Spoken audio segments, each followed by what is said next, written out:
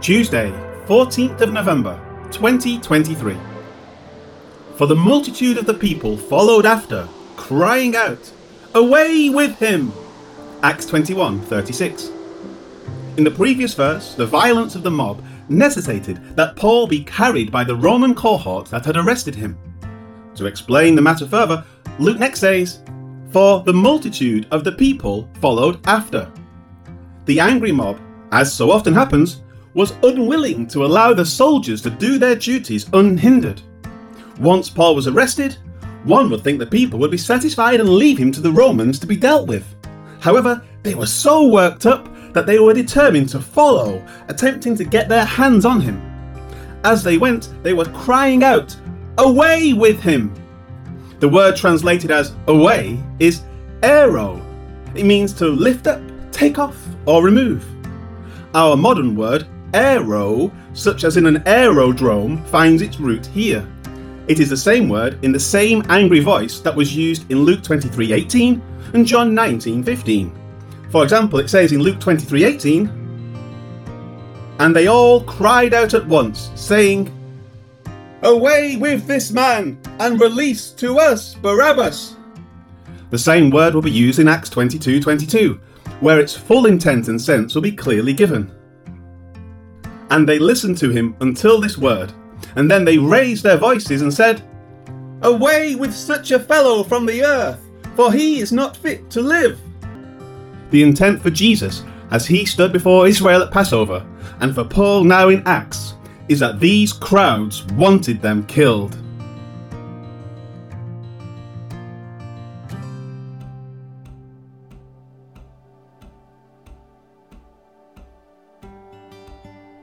Life application. The same sentiment has been brought against faithful believers innumerable times over the past 2,000 years. Today, it is a common event to see people demanding that Christians be executed for supposed crimes against Islam.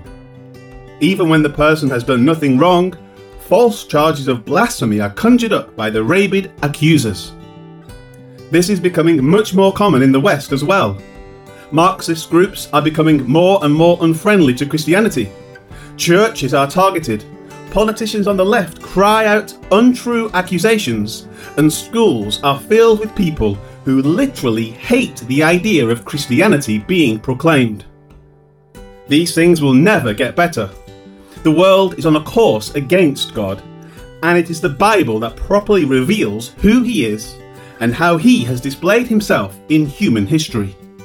Because of this, the nations hate Israel as well. It isn't that Israel is right with God, but that God has covenanted with them as a nation. If Israel could be destroyed, then it would prove that the Bible was not truly the Word of God. It is understood from the Bible that Israel will not be right with God until they come to Jesus. Therefore, even Jews hate the complete message of Scripture as revealed in the New Testament. It is why so many Jewish people actively work against Christianity. Any attack against you simply because you are a faithful Christian, or against your faith because it is biblically based, is an attack against the God who has saved you and who has revealed Himself in Scripture as having done so. Expect this, and do not be surprised as these things occur.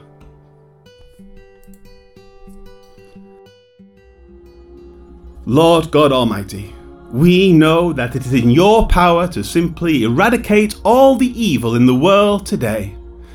We also know that you have not done so yet, because you have a plan that is greater than our short existence. So, Lord, help us to be patient in our waiting upon you. Should trials come, give us the strength and wisdom to handle them appropriately. To your glory we pray. Amen. The whole mob was following them. The whole mob was following them. When the soldiers came to the steps, they had to carry Paul. They did this because the people were ready to hurt him. They did this because the people were ready to hurt him. Excellent. They were shouting, Gracie, do your most ferocious. Kill him! him. Everybody? Kill him. Acts 21 verse 35 to 36.